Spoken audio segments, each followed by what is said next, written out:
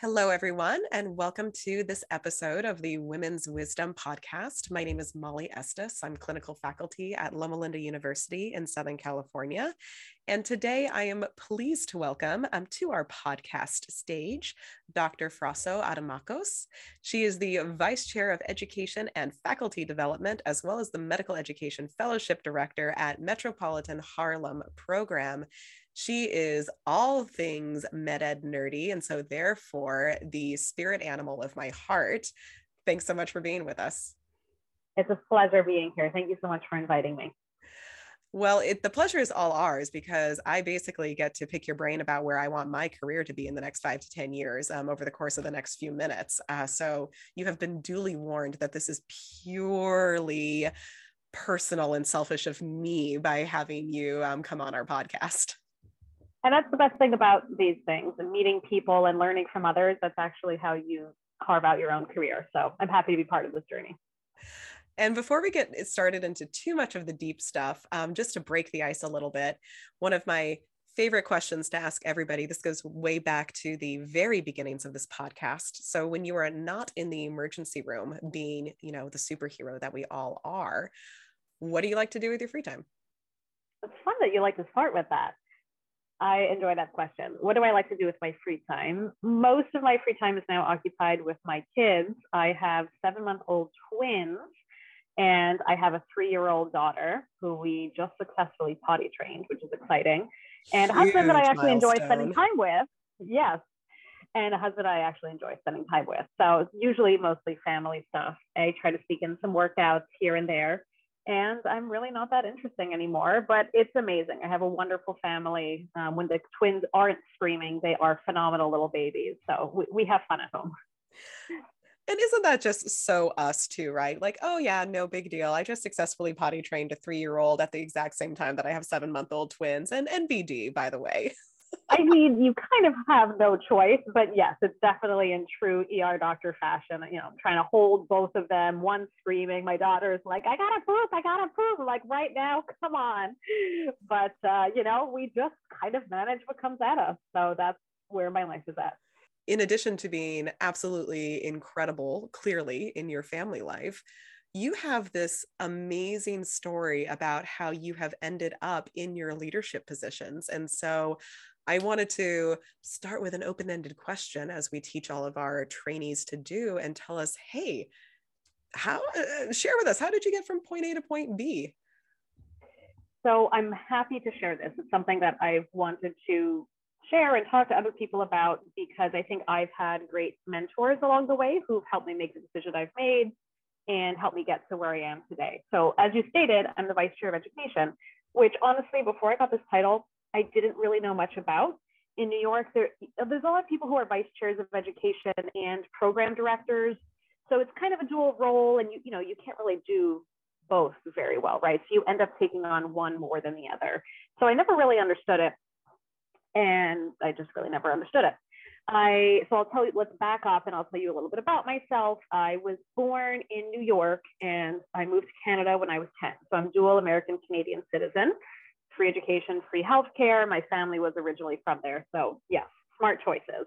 And then I got into medical school, went to medical school, and my clinicals and then residency and thus far has been back in New York. So I did my residency at Maimonides Medical Center, which is a super busy, crazy place to train. It was phenomenal. I love that place. And after that, I worked at Staten Island University Hospital for a few years, another super awesome place for residents to train at. Really loved the experience. And I always knew I wanted to go into academics from a young age. I liked teaching. I did coaching when I was younger. I became chief resident. So it was kind of natural that I was going to end up in academics. And I knew pretty quickly my 5-year goal I told myself was to be an APD, assistant associate program director, whatever, right? And I saw on the cord listserv an email going out. My current institution was looking for an APD and they were willing to take on more junior faculty. So I thought, perfect, I applied. We hit it off, Roger, the program director, and I at the interview. He offered me the job, and I had been doing a ton of work by then at Staten Island University Hospital, and as a resident, I was getting heavily involved. I knew what I had to do to get an APD job without having a fellowship. And he took me on, and we've been doing wonderful, phenomenal, great things. Our program now, we've merged with Harlem Hospital. I'm a fellowship director also. We have a med ed fellowship. We have an admin fellowship, simulation fellowship. I mean, it's just, we're doing a bunch of fun, crazy stuff. And I've been now at Metropolitan Hospital for about 5 years. I'm about 6 years out of residency. So as being the only APD at Metropolitan Hospital, it gave me the opportunity to do everything that an APD does really quickly. Kind of just got thrown in and not really taught much. I just figured it out as I went along, like we do in emergency medicine, right? See one, do one, teach one.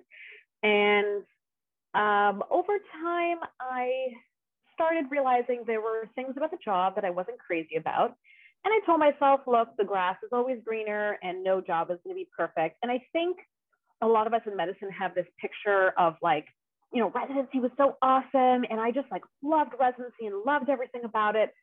And I think I thought my whole career was just going to be filled with this passion until I, you know, met my husband and we have kids. And I'm like, you know, my priorities change. And although I love my work, I actually love other things more, which was not something I ever really expected. I expected medicine. I just always was going to be someone who lived and breathed and loved medicine, every minute of it.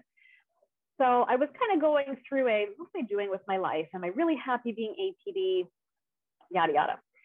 Then there was a job opening, a lateral job opening. So another APD position at a different institution, which was much closer to home for me. So my commute is over an hour. It could be an hour and a half in really bad traffic. It's usually an hour.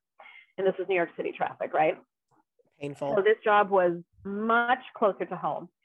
I'm going to be honest, it was $100,000 more. Whoa. Yeah. Holy cow. A lot of money more. We're paid well as doctors, but in New York City, you know, and you're in California, we're paid less, and I'm at a city hospital, so we're the lowest out of all the other people. So you can see why. And it was at a place that I thought I could see myself being happy at.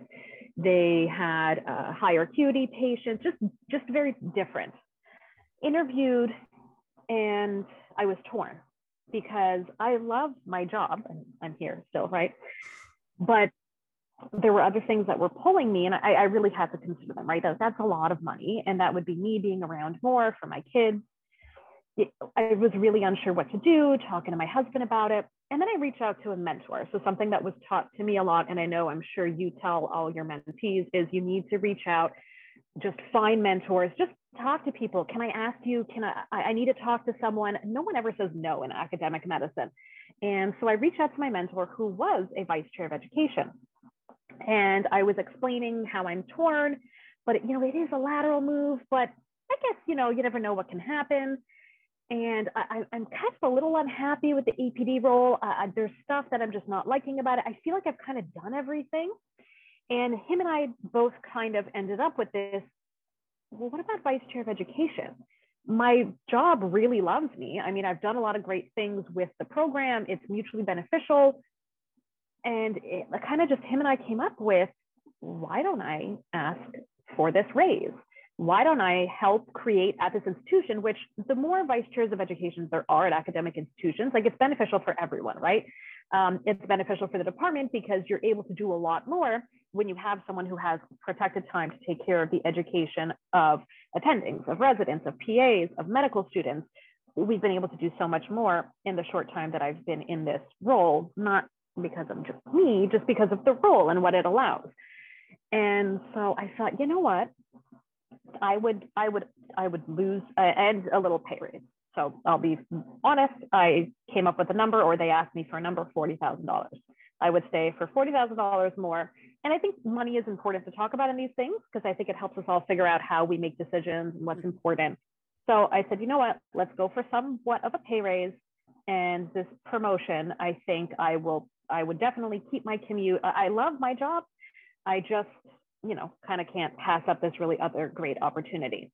And so in the interim, or in the process of interviewing, not sure what I'm doing, you know, they gave me time.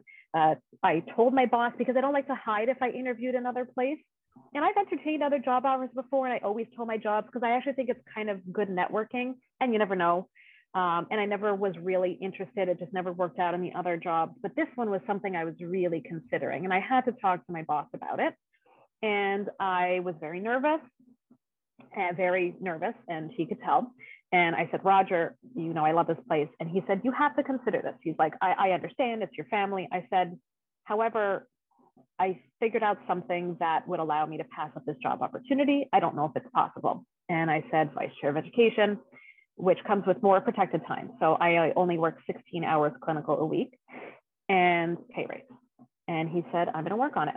And him and my chair, Dr. Gregory Almond, went to the medical school, went to the hospital, we're employed by PAGNI, which is just a group that employs physicians in New York. It's still nonprofit. And they got it approved. And then that's how I became Vice Chair of Education. And it's something that now I don't think the department, if I were to, let's say, leave, which I'm not leaving, I love my job, I really do. I think they would keep this position and hire someone else. And it's something that I love talking about because, other people in other academic positions don't really know much about this being a job. This being something that you could do is taking an opportunity that's presented to you and negotiating a better role, especially I think if you've done a lot of work to prove yourself. So I'm so happy I had the mentorship. I had my mentor who kind of helped me figure this out together. And I'm happy that I had the courage to go up to my boss. It was very hard to do because, again, I love my job. I was really, really torn. And it's not all about money and a short commute, There's so many parts of your story that I just love. I love the fact that you were able to identify the things that were important in your life at that phase of your life. I think that that's oftentimes part of the messaging that gets lost to particularly new grads from residency in that first 5 to 10 years of your career, is that your life is going to go through a lot of changes. And what worked for you your first year out from residency is not going to necessarily work for you at year 5 or year 7 or year 10. And you were able to identify, working with the people who know you and love you, hey, what are my priorities right now? You sought out mentorship. I don't think I've ever done a single one of these interviews where somebody has not mentioned mentorship. And then you were able to advocate for yourself to finagle a situation that you were happy with. And oftentimes I think that we feel like advocating for ourselves is this very aggressive, tumultuous, I got to go to battle for myself kind of a thing, when in reality, the way that you tell the story, it was simply just asking a question. Well, and so I've learned a couple of things along the way.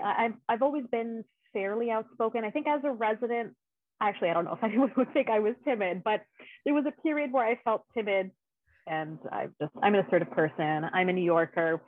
I'm Greek. It's in my blood. I haven't ever had tons of issues advocating for myself, but I definitely know the statistics, how women don't have as many academic positions as men. Women don't advocate for themselves. Women don't ask for raises. And so I'm sure a mentor told me this. I didn't come up with this on my own. I asked myself, and my husband's a white man, but what would a white man do, right? What would a tall white man do in certain positions where I might find myself uncomfortable? And over time, it has actually allowed me to not usually feel uncomfortable in situations anymore. I think I've worked out a lot, and I still have imposter syndrome. Don't get me wrong.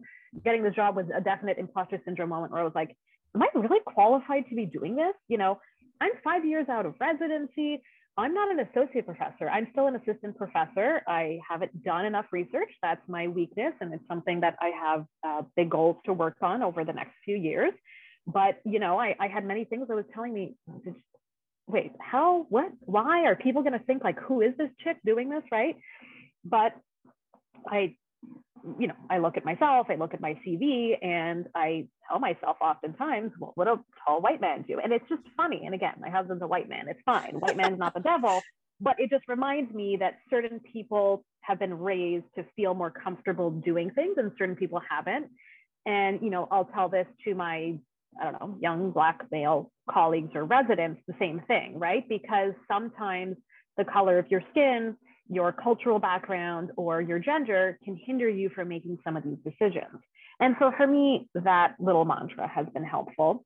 And I think like you said, kind of identifying what's going to make you happy. And the biggest thing for me is what I've learned is that you have to have a path, right? Like I always knew academics, residency sort of leadership, but I've been surprised so many times over and over and over again in my life that I've kind of just come to realize, like, you never know what's going to happen in life. Like, really never know what's going to happen. I went to a Caribbean medical school, didn't think that was going to happen. I got married at 23, divorced at 25, remarried at 34. I have twins. I mean, the list can go on of all these. I'm a vice chair of education. Didn't know that was a thing, right? So I've learned to just keep an open mind while having goals. And I think also another thing that I've learned, again, is that whole, and I love my job right now. I think I honestly have the best job in the world. I mean, I really have absolute control and freedom of what I do. I get to do all the fun stuff. I don't have to discipline anymore, which I'm not terribly, not that anyone is, but I don't think that was my forte. I could do it, but I don't think that was my forte. So it's the best job, but I still love being home more. And I never really thought I'd say that. Even after I had my daughter, I was still in that career building phase. And it was really only after the twins, I had a complicated pregnancy. I worked from home most of my pregnancy, wonderful bosses, right? And that's something that I knew about my job. And they, for whatever reason, these twins just changed my outlook. COVID, all these things that's happened over the last few years has really made me, I love my job, but I love being home more. And you know what? That's okay. And it's not something I ever expected. Absolutely. And that is okay. And I think with our last couple of minutes that we have left here, let me throw this, super easy to answer question at you, but how do you personally, because I think that this is a very personal question, but how do you maintain a semblance of balance in your life? What brings you back to your center? Because I firmly believe that balance is not a destination. It is a continuously changing pendulum swing from one side to the other. But all of us have those things in our life that centers us. So how do you come back to your center?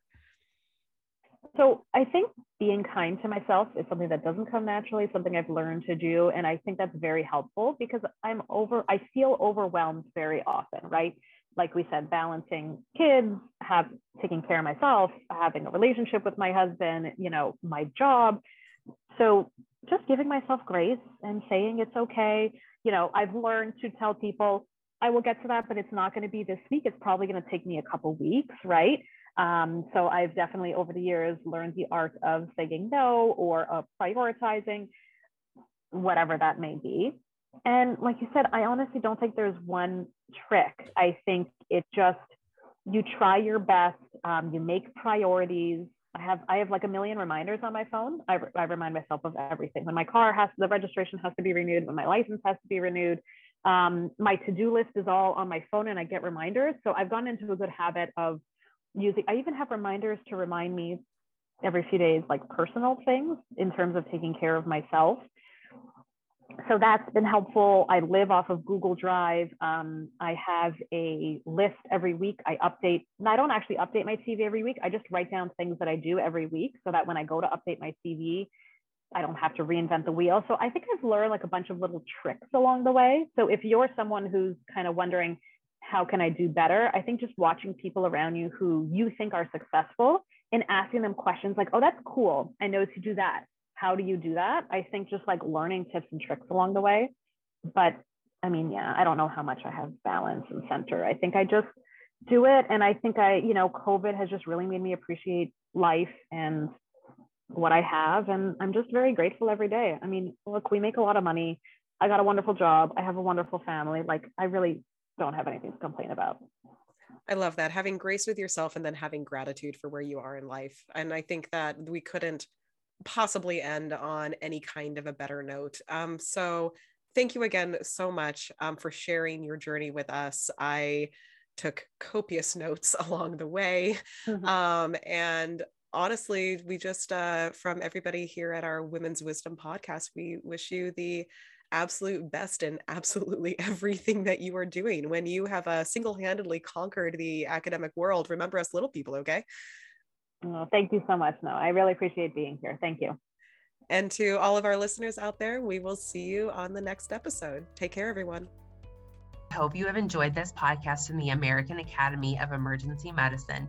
AAEM is a nonprofit professional association of over 8,000 emergency physicians dedicated to board certification and democratic group practice. For more information about AAEM, visit our website at www.aaem.org.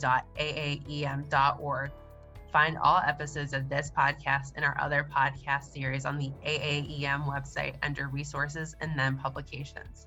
Join us again next episode for a new journey through emergency medicine.